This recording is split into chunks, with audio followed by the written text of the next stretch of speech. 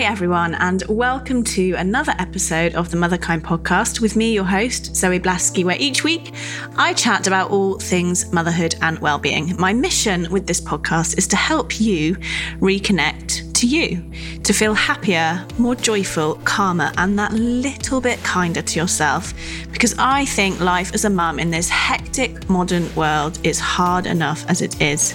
I believe becoming the happiest, most alive version of ourselves is the most important and inspiring thing we can do for our children.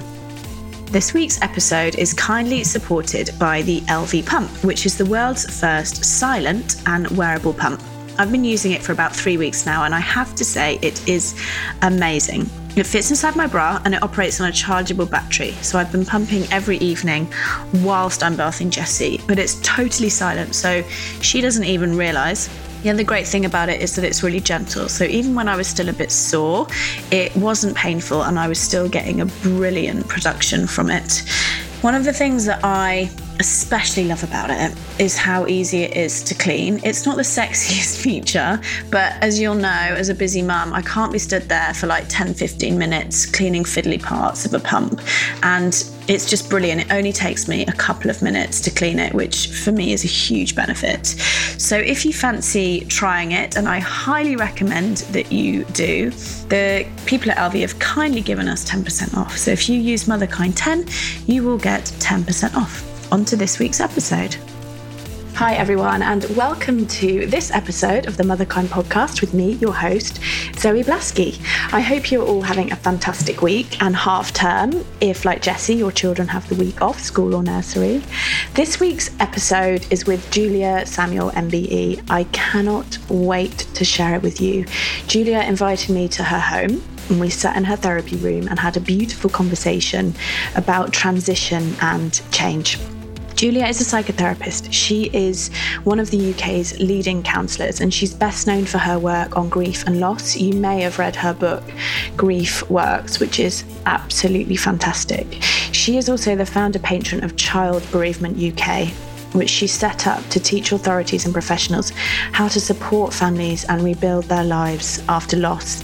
And I'm personally very grateful to Julia because her work supported one of my dearest friends when she tragically lost her twins at 26 weeks.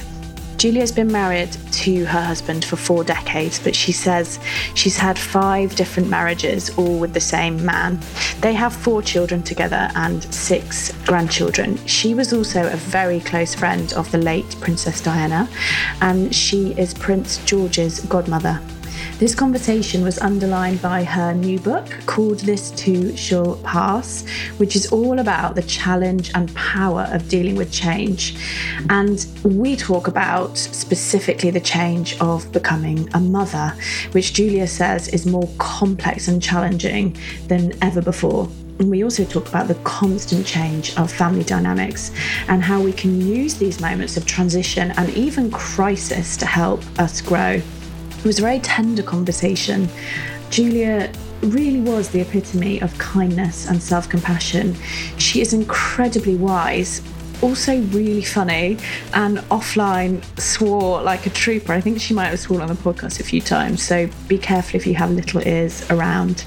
I really adored her, and I know I often say that about the guests, but it's such a privilege to be able to sit in front of these men and women who have done so much profound and deep work, and to be able to chat to them and share it with you all, it does feel like a gift.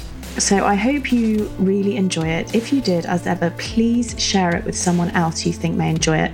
My focus at the moment is trying to reach more and more mums and parents with the podcast, and I need your help to do that. So if you know someone that you think might benefit from the conversation, please just open WhatsApp or your email, copy the link and ping it over to them, because it really, really will help me grow the podcast. And as I say, I do think the wisdom of the guests that I get on needs to be heard far and wide. So I would be very grateful if you would help me do that.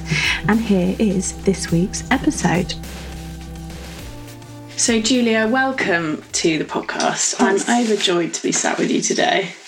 Really lovely to meet you. Lovely to be talking about parenting and children. And so the new book is called This Too Shall Pass, and you divide it into 5 sections. of all the different big transitions and changes that we go through. I love the bit on family. We're going to talk about that a lot. That's my thing. That's my thing. I wanted to talk to you first about change and transitions in general. And there's this quote that I just loved it so much. And I don't normally do this, but I want to read it out. Okay. I'm thrilled. I love being quoted. If we have the courage to face our difficulties with self-compassion, learn to know ourselves rather than distract ourselves, then change will bring growth. So many ideas and some big ideas in there, but so eloquently put.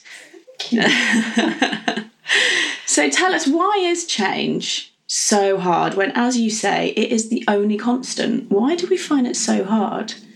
I think it's many different things. I mean, some people do embrace change, by the way, but I mean, I think a lot of people don't. And there's a big difference between change that is imposed on you, like being sacked or a divorce that you don't want, or being evicted from your home or your country. So imposed change is change with the volume turned up. And then there's, developmental change as we go through life, the change within our relationships as we mature and grow. And then also, all the sort of changes that naturally happen. There is a generalisation which I'll go into, but of course there's lots of uniqueness, which is true for everybody depending on what's happening to them. But I think the main thing, and I think particularly true in the 21st century, is that we seek the safety of familiarity. Even if it's the sort of poisonous safety of our own kind of circular thinking and shitty committee, because you kind of feel, well, I've got there and nothing's going to be worse. It's not risky.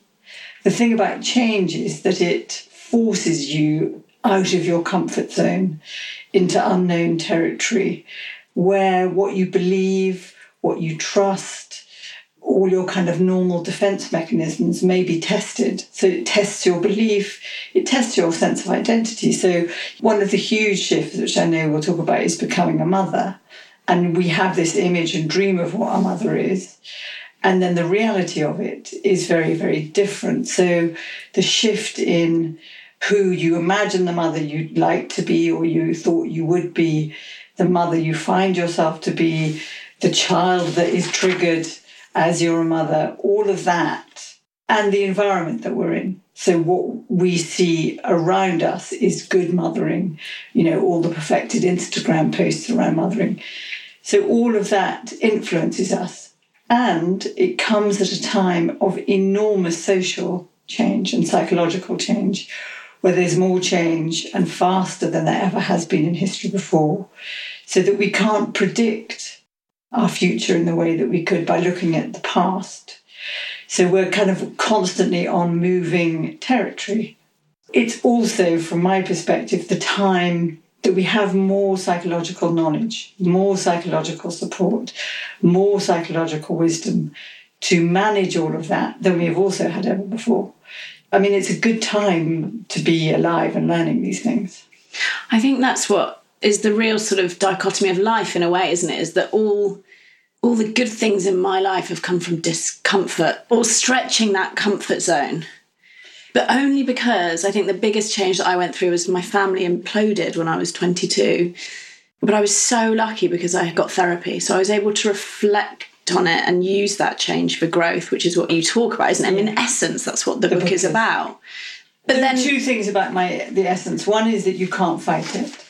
You can't fix it. And you can't will it to be different. What happens when you try to do those things? You get stuck. And the research is completely kind of irrefutable that those that don't face change, don't let change them and let them grow, they have more difficulty when they face change in the future, but they also have less joy and less success in life. So it stifles you. Also, if you look at it from a Darwinian perspective, we are actually wired physiologically to evolve and adapt. So we have it in us. It's only our thinking brain and our fear that stops us. So it's stopping us do what we are naturally, organically built to do. Well, let's talk about one of the biggest transitions then, which is into parenthood and motherhood. And you talk about it so beautifully. Oh, thank you. in the book. And I think it's so true what you say. You know, I think we know that we're going to have a child, right? We have 9 months. But my experience was that it was utterly different than how I thought it was going to be. Is that what you see a lot with the people that come to you in your discussions around motherhood and parenthood? Yes, I mean, I think the dream of anything, whether it's a sort of full-time committed relationship, whether it's your perfect job, whether it's having a baby, the dream is sort of pink and flowers and sparkly stuff. And the reality, you know, is really hard work. You know, learning to be a mum robs you of more or less every part of your life that you had before. Yeah. Your sleep, your time, your identity, your focus, your freedom, as well as your boob milk, your body as it was before. I mean, Julia just looked at my big boobs as she said that, by the way. They look marvellous.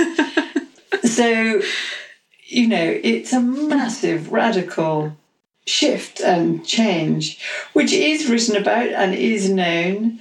But I think the discomfort of it, the craziness of it, the tears in it, all of that, and the boredom. Yeah. Oh my goodness, the boredom. Yeah. Of the nappy changing and the bottles and the relentless sleeplessness. And what I like in the book is that you share the case studies of some people that you've worked with. And what my experience was, and what your experience with the people in the book, is that becoming a parent brought up loads of things to the surface. Now, I saw that as an opportunity because I know I can't heal stuff unless it comes up and taps me on the shoulder. But a lot of people that I talk to, work with, aren't expecting that and find it hugely overwhelming. Yeah. Well, they kind of think that it's behind them. You know, one of my other messages in the book is that we carry our past with us. And a lot of the time, that past is kind of quiet and silent.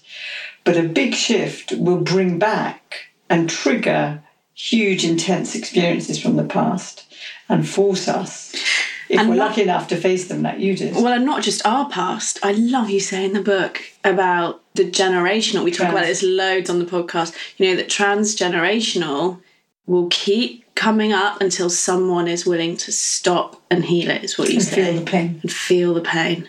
Yeah. That's really hard to do, isn't it? Especially if you're a new mum and you're sleep deprived.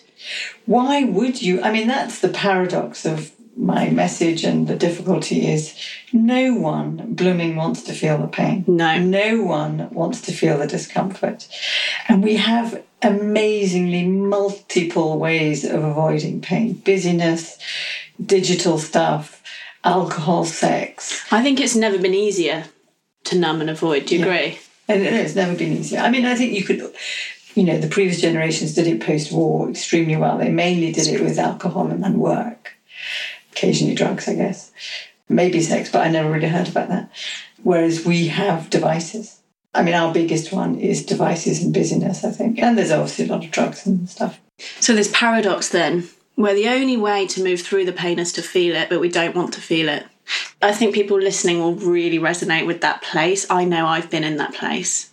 What do you do in that place where you're like, I'm aware, or I have a slight clink of awareness that I'm numbing and I don't want to feel it, but I've never felt those big feelings before. I know the first time I really started to feel my feelings, I felt like I was going to die. Did you feel suffocated? Yeah, like, because I never felt them. I mean, I think one of the things, I mean, it's the title of the book, is to remember it changes. It is like the weather, so that big wave that hit you, if you breathe in and you let it run through your system, it has a natural life of its own. So it comes up, it has a peak, and it drops away. And you have to just breathe. If you don't fight it, if you don't try and fix it, let it come through your system. And I talk in the book lots of things you can do to support yourself, to kind of hold yourself steady as the wave hits through you. But if you squash it down and sort of stamp on it, it comes back with greater force. And also the other thing is that you can't block pain without incrementally blocking your capacity to feel joy, because your bandwidth affects each other. So what you do to block pain means that you block your joy. So you function fine, you breathe in and out, but you live within a very limited bandwidth. And I think that's certainly something I saw with my parents' generation. And you probably saw with you're a generation younger than me. You're the same age as my children. So we need to let it kind of burst through us. Otherwise we shrink. And we all know people that you kind of think, if I tap them, is that armour? Is it a box? There's someone in there. And it's because they've squashed and they've squashed and they've squashed. And also there's this kind of tang of resentment that comes through that you talk about very well in your podcasts. That you kind of taste it in their mouth. There's a lot of blame that goes on. There's a lot of kind of bitterness that goes on. And none of us want to be that person. Yeah. What was your transition like to motherhood? You've got 4 children. I've got 4 children and 6 grandchildren. So mine was incredibly young. So I was 21 when I had my daughter. Wow, same as my mum-in-law. I didn't know what I was doing and I didn't really know what I was feeling. So I was kind of blissfully ignorant. There were none of the books and podcasts. Were you living in that narrow lane that you just described? I was living very successfully in the narrow lane. I functioned very well. I've always really, really loved my children, but I didn't know about attachment theory. I didn't know about child development. I read Penelope Leach, who was the person then, but that was more about their milestones of sort of walking and talking and when they should be potty trained. It wasn't really about this reciprocal attunement and relationship that they have then an internal working model of what they've seen in my face. I knew none of that. So I was a sort of loving mum, but an ignorant mum who was also young and busy. So I didn't want to give up work, so I stayed working, and I definitely left lots of injuries on my children, which we have worked through. And I started being a better mum when I started training as a therapist when I was 30. So that's 30 years ago. So there are lots of things I wish I could do differently, which I wish I'd known then that I didn't know. Mm. And I think every mum feels that way. Yeah. But, you can have all the knowledge in the world, can't you? And it's, It feels a physical pain. I know... Oh, yeah. Do your children talk about it? Oh, yes, we talk about it. I'm very, very lucky to have an amazing relationship with all of my children and my in-laws, all the people they've married. And they're very forgiving and loving and accepting. And you talk about that in the book, about family and the difference between a functional family and a dysfunctional family. Can you expand on that? Because I know that's my deep desire. I come from a dysfunctional family, yes. Generations of dysfunction. Yes. I really, really just want a functional unit more than anything. So I think a functional family isn't one that is the sort of Waltons, this perfect family where everyone smiles, is nice to each other. I think that's dysfunction. That's the fake. Fake. The cornerstone of a functional relationship is that fundamentally your family is your team and that they're on your side. And even if you have a fight for territory, you don't try and knock each other out for that territory. So you don't try and annihilate. So one of the biggest problems in families is this territory of love. It's the kind of underground bit that nobody sees of wanting attention and love and needing to belong. So a functional family is one that communicates openly and honestly. So they can say the difficult things, allow the difficult things, have a fight, be honest in the fight, and repair. And the big thing is being honest in the fight. That doesn't mean obliterating someone. That means fighting with assertion, but not attack and annihilation. So being honest respectfully and repairing after the fight. The big thing is repair. But often what happens in dysfunctional families is they have the same fight for decades. And so no one's taking responsibility. No one takes responsibility and no one sorts it out. And every fight brings back the previous fight. And there's the intent to knock them out with your words and walk away. And then there's this gaping hole that's left in the ground in the family that never gets filled. So then you kind of pretend everything's okay the next time you meet up. But there's a narrowing and there's a fragmenting that never gets sorted. Whereas, that thing, if you've had a really difficult conversation with someone, you've both been furious and then you both cry and then you both kind of do the bit of understanding and the shift of understanding and then you both own your bit in it. Yeah. And then you have a hug. You actually feel closer to them. You love them more because you've been through that whole thing. Yeah, especially, even with my 4-year-old. Yeah. Someone said to me on the podcast, I can't remember, that love is made in the repair. Yeah. And that's what strengthens the love, is the repair. Because some of my coaching clients will say to me, God, I'm so worried we keep arguing. And I say, well, there's nothing, that is not what causes dysfunctional families. You're saying quite the opposite. It's actually healthy arguing, and then the children can see or experience the repair. But also remember, as the parent, you hold the power. So as the parent, it is your responsibility to acknowledge what you've done wrong, to make the repair.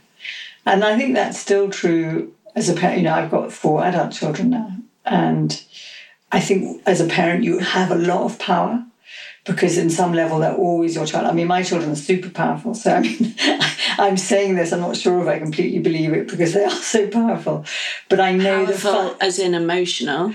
They're confident and they know what they think and they say it. Okay. But fundamentally, I'm always their mum. So I always have that extra level of them being a child with me, which you don't want, you have to recalibrate the relationship with an adult child. But I would say that if I had a fight with one of my children and there was a standoff, me as the parent, even though I'm 60 and they're 38, say, it would be my job to go and fight for the relationship. Well, yeah, it's such a good point. The parent is always the parent. And I got taught that in therapy very early on, when one of my parents was going through something horrendous and I was trying to parent. And this very wise therapist said to me, your parent is always your parent. Yeah. However damaged they might be in that moment or struggling in that moment, you have to remain the child. I think you can be an adult child, which recalibrates it. Yes. So when I'm with my adult children now, they boss me around and tell me what to do, and I listen, because there's lots of stuff they know better than me. Yes. So the power dynamic has definitely shifted, and it will shift, in 20 years, probably much more power than me. I look at my children and I worry about them like they're 5. Do you? Yeah. Because you say in the book that with adult children, one of the most important things is to let them be who they are without projecting. And I think that's true for 4-year-olds. My 4-year-old at the moment is going through a phase where she will only wear head-to-toe sparkly pink. Oh. But it's so not me. And I'm like, I really wanted this gender-neutral, greys. And exactly. And she wants to wear cheap, sparkly, bright. And I can notice my control. But I don't do it because I've got the awareness. Why do we find it so hard to not project our hopes, wants, dreams, desires onto our children? I think, of course, we're going to have hopes and dreams for our children. They're physically part of us, and as mothers, they came out of us. So I don't think it's about not having hopes and dreams, but I think it's also holding the other side of that and allowing them to be who they are. And when you impose your failed hopes and dreams maybe on them, then you're smothering them or, reducing them. So it's having both. And you want to believe that they can have their potential. And that, we all have our value system. I don't think it's about denying who we are or what we believe or what we want. But it's also having another voice that redresses the balance when we kind of want to push too much. It's just that space of awareness, isn't it? Yeah. And you talk about resilience, that you think building resilience in our children, for you, is one of your really important values. Firstly, why? What is it about resilience that you find so important? And have you successfully done that in your 4 children? Thanks. Life is difficult. We are very privileged in life. We're not in Syria. We're very privileged. We're super privileged. And yet we all have our challenges and things we find difficult. And life will always give us challenges, whether it's you lose a job, you have difficulty getting pregnant again, your best friend is horrible to you, you have a car crash, a bicycle crash. There will always be things that happen that test you and push you. And resilience is, without being armoured and cut off, it is the flexible muscle and kind of trampoline inside you that allows you to feel the pain of it, express the pain of it and the difficulty of it, and find a way of living with it and bouncing back and moving forward. So it's a sort of bandwidth that is strong but sensitive and allows you to kind of face difficulty but move forward, to not be kind of totally wiped out by it. They've had some tough times, some of my children, some really tough times that they faced for a long time. Were they resilient? I mean, I think they felt a lot. And yes, in the end, they got the help that they needed and they came through and they're doing well. So I guess they are resilient. Really. If you're one of your adult children, or even, I guess, because you were 30 when you trained in this field, something that I sometimes struggle with, I'm a coach, not a psychotherapist, but you might go on to be a trained as a psychotherapist. Well, maybe. How did you maintain that mother as opposed to going into the professional space? Was that a challenge for you when they would come to you with a problem? Because I sometimes find that hard, especially when my husband comes to me with a problem and I can sort of see how I would coach him through it, but I have to not do that. It's too annoying. Yeah, it's so annoying. He's like, I don't want Coach voice. Zoe, I want my wife. Like, yes. He says it to me all the time. Take the voice off and the head. Or I'll say, what do you think? You know, he can tell when it annoys him greatly. I mean, so I think the experience and the training can inform you about how you react and what you say because it gives you a filter. But, you know, these are the people that you love. This is a very different relationship. And what they want from you is very different. They want you to love them. They want you at times to rescue them. They want you to do the things that you don't do for clients. They want your connection, that you care far more than you would for a client. They want you to be affected by them. They want you to show that you're affected by them. It's a completely different relationship. But you can use the wisdom and the knowledge for yours and their help. Whatever the word, I can't think of the word. Their benefit. And I wanted to just move it on to talk about fathers, because you have a brilliant section in the book. There's a story of a father, Lucas, is it? Lucas, yeah. New dad. Tell us a bit about that, because I think that's really interesting for people to hear. So Lucas was very much a modern dad. He had an older partner who they had an amazingly kind of vibrant and passionate relationship that had been going on for a few years before they committed. And then they committed and it took them 3 years of infertility to have a baby. So that is a lot of wear and tear on the partnership. Then they had this amazing baby that they were completely thrilled with. And he had lots of different reactions. I mean, one was, which you talk about in your podcasts, it brought up his relationship with his mum and dad, and they were the kind of roadmap of what he didn't want to be. Right. So one of the things, as you talk about in your podcast, is that it brought up his relationship and how he'd been parented. And one of his parents came out as gay when he was in his mid-20s. So he kind of felt he'd been gaslit through his childhood, like, what do I trust, what's true, what's not true. And also he'd been brought up that everything that you see has to be good and shiny, but everything you feel kind of stays under the surface. Well, I relate. So he wanted to be an authentic dad. He wanted to be an involved dad. But it completely challenged his relationship with his partner. And her big thing with him was she was the bigger breadwinner and she wanted to work less and get him out earning more. But he was a writer. He was an artist. And he wanted to stay as an artist. So, you know, it pressed every button. His work. I think so many people listening relate to just, maybe not the story, but that you throw a child in and, like you said, everything. What you earn, who you are, your relationship with your past, and what does your future look like? And then in-laws. Then you've got in-laws also, which I hear about a lot, is another grenade to throw in. There's quite a bit about that in my book too.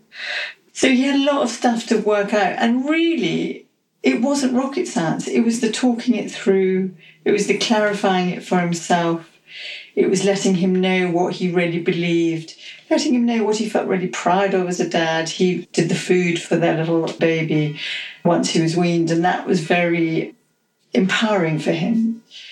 So he kind of experimented and tried things. And as with all change, you know, it starts with a lot of discomfort and pain. But if you allow it to come through your system, you explore it and unpick it and have a look at what's going on, it then very naturally just integrates as part of your system. So it was lovely to work with. So what advice would you give? I know it's hard because, as you say, everyone is so different. But at that new parenthood point that Lucas and his partner were at the book, where, as we've been saying, everything gets thrown up, What can mothers, parents, anyone listening do to ease that transition? And Rachel going back to work, that was yes, difficult. Yeah. I think the first one is to acknowledge it's really difficult and that it brings up lots and lots of feelings, lots of mixed messages at a time when you're sleep deprived. And at a time... It's cruel, isn't it? Yeah. Someone I interviewed said it's nature's cruelest trick, that when the stakes are really high for child development, arguably you're worse. Yeah. And you don't have control. You may have a baby that isn't feeding well, that isn't sleeping well. You know, you may have a baby that kind of constantly gets colds, all of those things. So I think the other thing is to know that you have power over yourself, but you don't have power over everything around you. To kind of, that AA thing of let God and let go, kind of acknowledge what you can change, acknowledge what you can't change, and have the wisdom to know the difference. Yeah. And that this is a phase. You know, the first 6 months are probably the toughest. After the first year, it really changes. And keep your skylines short. So, you know, keep it in the day. You wake up, you've been woken 4 times in the night, you don't think you're going to get through to lunch, but you're imagining, this is my life forever, I'm never going to get my life back. Just get yourself to the afternoon. Get yourself to the evening. Get yourself to bed that night. You know, try and keep what you imagine as short as possible, because you can do another few hours. Yeah, it's so true, isn't it? Well, I'm in 12-step recovery, so I get that whole one day at a time, and that really helped me. Yeah. Really, it helps me now. It's helping me today. You know, one thing at a time. What have I got to do next? What have I got to do next? If I let my mind zoom forward to next week, next month, next year, not in a controlled way, but in an uncontrolled, let it go off, I'm pretty much done for, because it will just project fear and worry. Yeah, because you're trying to use your brain to have agency over something that you know you have no control over. Yeah. Whereas you do have control over what's happening in this moment. Well, it's the only place we do, isn't it? Which is the Eckhart Tolle. Yes. You know, the power of now. Yeah. So what else would you say? You know, you've got these years and years of wisdom, and you've sat in front of, I imagine, every type of person and problem, and you know, and being a mother 4 times yourself. What else do you think is really important? You know, lots and lots of mums will be listening to this. What do you think? I think the thing of knowing yourself and being self-compassionate. I think because our smartphones are so responsive and speedy, we kind of think everything's going to work like that. And that parenthood is messy. It's not fast. And the adaptation process takes much longer than we think. So, you know, research shows that the level of the change, if it's something that has radically altered your life, will have the biggest effect, obviously. So if it's a small thing, it has a small effect. A big thing has a big effect. And it's likely to take a year to 18 months for you to integrate it. You know, that is a long old time. And I think we expect, like, I'm going to do 5 steps. I'm going to do 10 things. I'm going to do my meditation. I'm going to go to therapy. I'm going to do a run or have some yoga. And I'm going to eat vegan. And then my life is going to be tidy. I've ticked all the boxes. And of course, that does support you. You know, what you eat, what you do. Well, it builds that resilience. It doesn't stop the pain. It doesn't stop the pain. And it doesn't mean that your child doesn't wake up at 4 a.m. Yeah. So it supports you to manage it. But the thing I kind of hear is this perfectionism of, I'm doing everything right, I've done everything, I've read the books, I've done the blogs, I've read everything. And she's not doing it. She's still not sleeping. Then it goes back to, I must be doing something wrong. Yeah. Or the baby's doing something. What's wrong with you? What is wrong with you, baby? I hear parents saying that in playgroups sometimes. What's wrong with you? When they won't share, or it's so shaming, isn't it? It really triggers me when I hear that. Yeah. But I hear that quite a lot. It's kind of recognising as human beings we're messy and chaotic and we're not machines. And to allow that in ourselves, to allow it in our children, and to support ourselves through it. It's the ultimate surrender, isn't it? That's what I found. And that you need the love and connection to others. So the other absolutely universal message in my book is the thing that we need most to survive difficulty is the love and connection to others. Is relationships. Our relationship with ourselves, primarily, and then our relationship, if we've got a good one with ourselves, building a good relationship with a lot of people in your life, not just your partner and the father of your child or the mother of your child.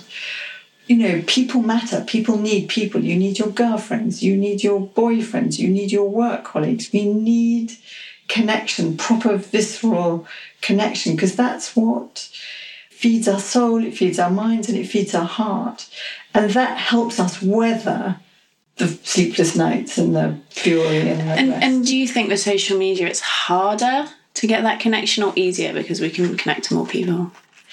I mean, I'm not against social media at all. I think it's about being realistic about what social media can do. So the dopamine hit is like a drug. So it gives you like a piece of chocolate.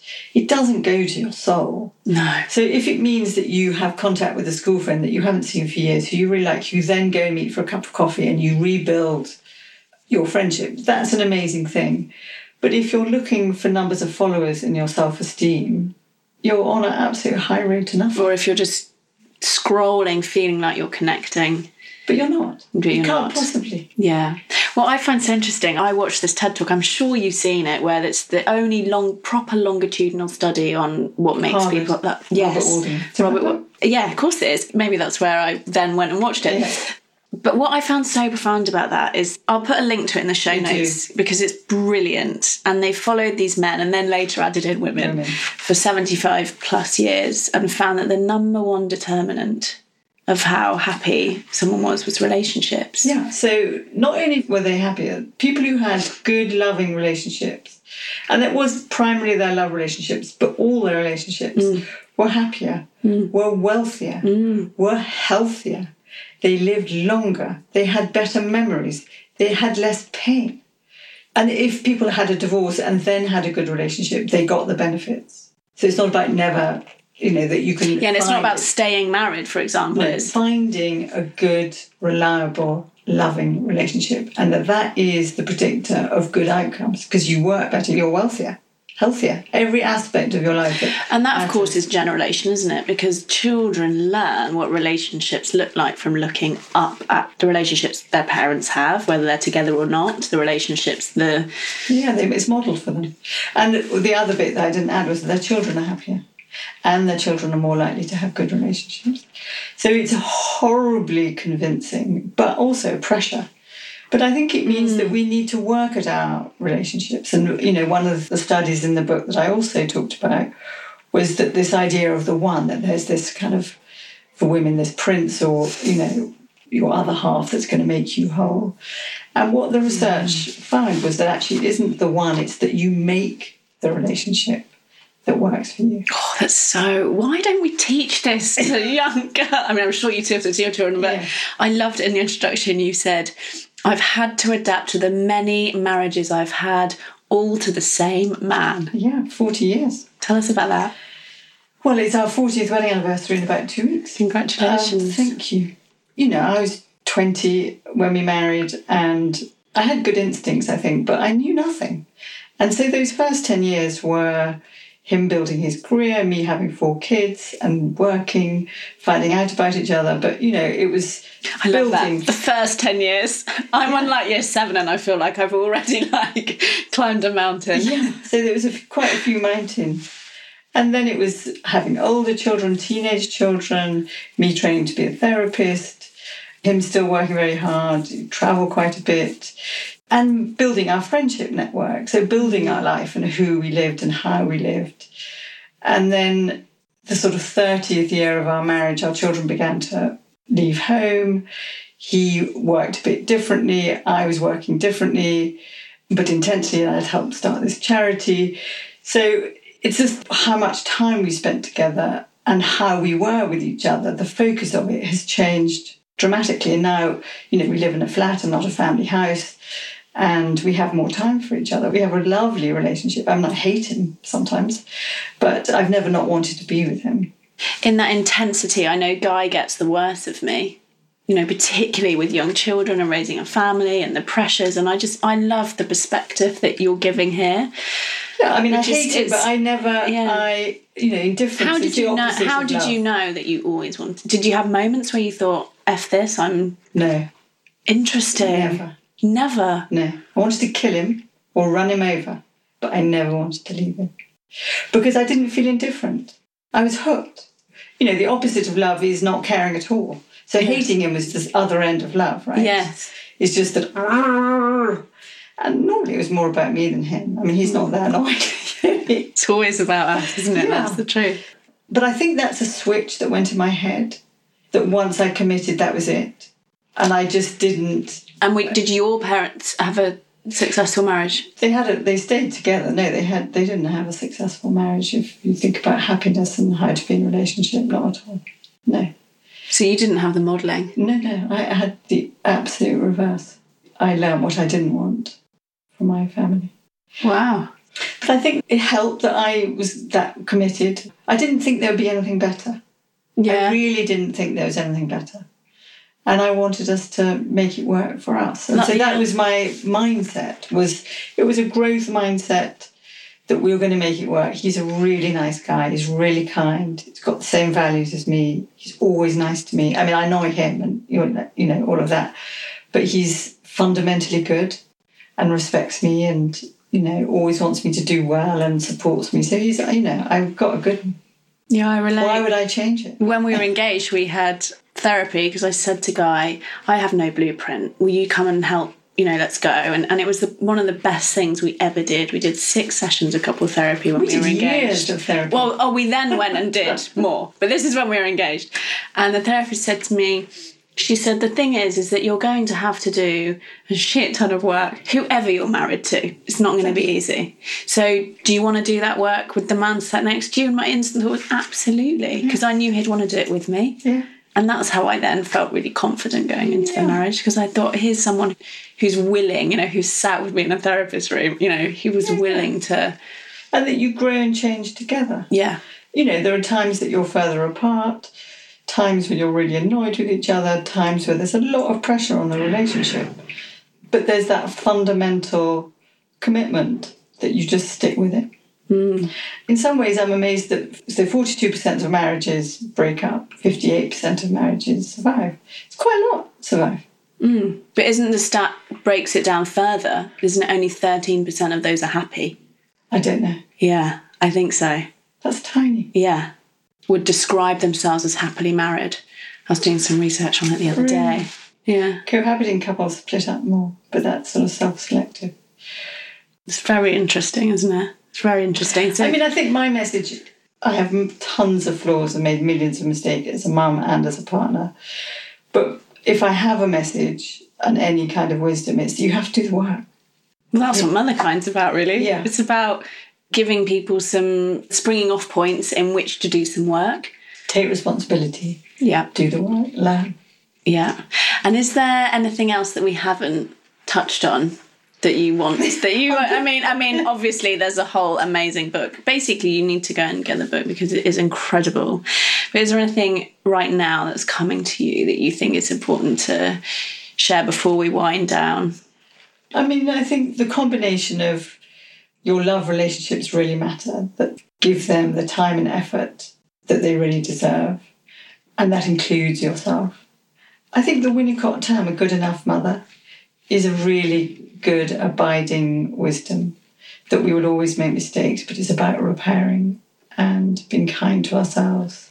And that we always will grow and change, and allow yourself to grow and change by supporting yourself through it rather than blocking yourself from it. I think that's what the big takeaway from me is from the book, and this conversation is such a platitude to say, isn't it? Change is the only constant, and you hear it all the time, and it's, you know, those quote cards on Instagram, but actually knowing that in your heart is really different. And authentically living it is different. Very different. And actually being able to be kind to ourselves and face the discomfort. Yeah. And allow it to change us and heal us. It does both. So the other side of the discomfort is healing. Yeah. So if you kind of weather it, you do come out the other side. Well, someone said to me when I was early in my recovery, everything that you want is on the other side of your fear. Yeah. And it was true. It was really true, but God, it's hard walking through that first bit. Yeah. Or not the first bit, all of it. Susan Jeffers, Feel the Fear and Do It Anyway. Oh, I love that book. I love that book. Book. I read it every year. Do you? I've read it every year for 12 years. Well, that's where that quote comes from, isn't it? The other side of your fear. I don't know. Yeah. And actually, it's all in the title. You virtually don't need to read the book. Yeah. I mean, do read the book. Do read the book. But, you know, Feel the Fear and Do It Anyway. I think I'm over on a different subject. I'm saying feel the fear and you will grow and change and be happier. Such a good takeaway message. And I always ask the same question at the end, which is if you could give just one gift to all the mothers in the world, what would that one gift be and why? I think it would be to listen to themselves with kindness and kind of learn from what the different messages are saying. Know themselves. Don't distract themselves. Beautiful. Thank you. So that's it. Thank you for listening to the episode. I hope you really enjoyed it. And if you did, please do leave a review on iTunes. It does make a massive difference to the number of mums that we can reach with this content. If you were listening to that episode thinking about one of your friends that they might benefit from what we were chatting about, then just tag them in on Instagram. My bio will include the link to the podcast so they can find it really easily from there. People often tell me they're desperate to share it with their friends. So if that's you, then please do. I feel like the guests that we have on the podcast, their wisdom just deserves to be heard far and wide. So help me make that happen. I'd be very grateful. And also, if you want to send me any comments or thoughts about the episode, then please pop over onto Instagram at motherkind_Zoe. And also, just to let you know about my coaching. So I do work one-on-one with mums on my programme, which is a 3-month programme called Reconnect to You. So if you want to work with me on taking your power back in any area of your life, then please do get in touch. Just drop me an email, zoe@motherkind.co, or look on the website, www.motherkind.co. That's it, and I hope you have a wonderful rest of your day. Take care.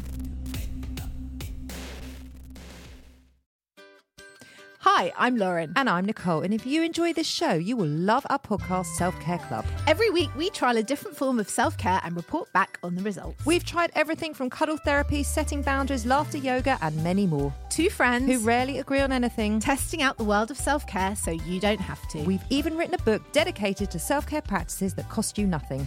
You can listen to Self-Care Club wherever you get your podcasts. Or to purchase our book, search Have You Tried This on Amazon.